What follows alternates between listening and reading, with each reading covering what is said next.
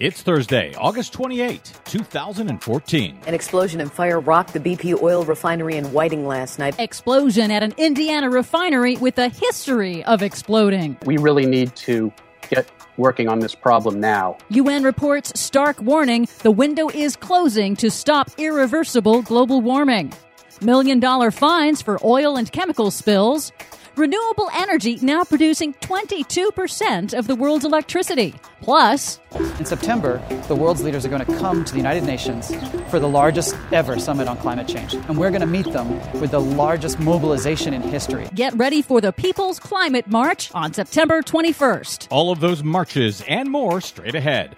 From BradBlog.com, I'm Brad Friedman. And I'm Desi Doyen. Stand by for 6 minutes of independent green news, politics, analysis, and snarky comment. Setting aside the historical authenticity of ISIS methods, here's a question for you, guys who want to establish their own state. Oh, you captured some oil wells? Great. Now you got to build a bureaucracy to pump that oil, refine it. And what if there's a spill? You think you're radical and determined? Have you met environmentalists? Oh boy, howdy have I. This is your Green News Report.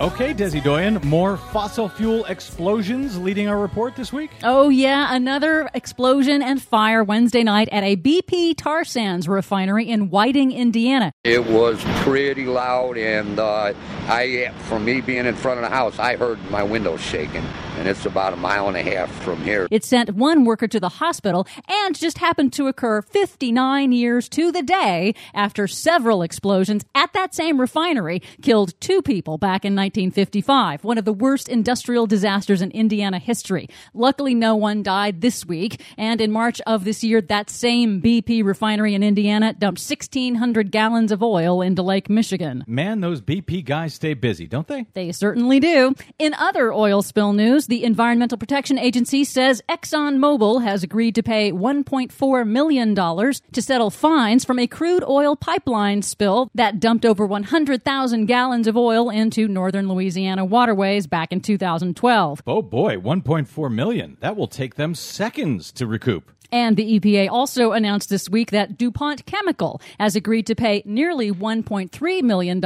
in fines for a series of toxic chemical leaks in West Virginia 4 years ago, including one that killed a worker. So once again, the moral here, all this crime is well worth it to these big companies. Global warming is already here, fueling extreme weather. Some impacts are inevitable, and if we don't act quickly to cut carbon emissions, some impacts will be irreversible. That's the stark warning in the newest report from the United Nations Intergovernmental Panel on Climate Change in a leaked draft obtained by the Associated Press. It's the most blunt assessment yet, says climate scientist Dr. Michael Mann. We really need to act now if we are going to protect ourselves against what can reasonably be described as truly dangerous and potentially irreversible changes in our climate. That leaked final draft is a summary, the synthesis of the IPCC's 3 previous reports this year on the scientific evidence, the impacts of global warming, and the solutions. Shockingly blunt, this summary baldly warns that continued emissions of greenhouse gases will, quote,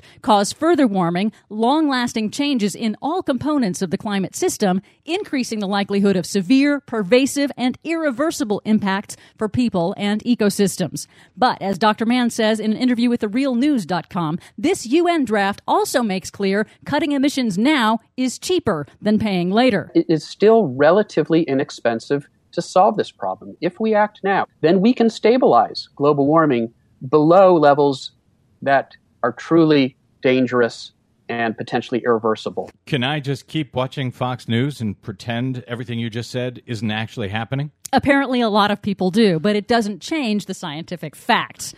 And the International Energy Agency finds that renewable energy grew this year globally at the fastest pace ever recorded, now producing 22% of the world's electricity. That's weird. I didn't see that on Fox News either. And you also didn't see this on Fox News. Banking giant UBS, the largest privately owned bank in the world, says homeowner-generated renewable energy could be cheaper than fossil fuels as early as 2020, at least for people in Europe. That's because they are a left-wing... Wait, what are they again? The world's largest private bank. Oh, never mind.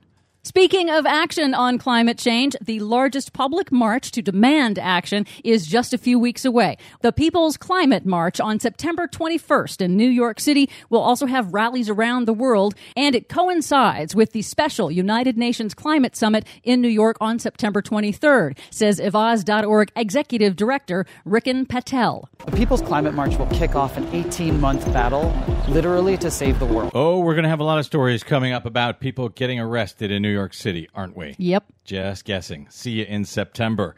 For much more on that story and all of the ones we couldn't get to today, please, as always, check out our website at greennews.bradblog.com. Please consider a donation while you're there to help the Green News Report stay on your public airwaves.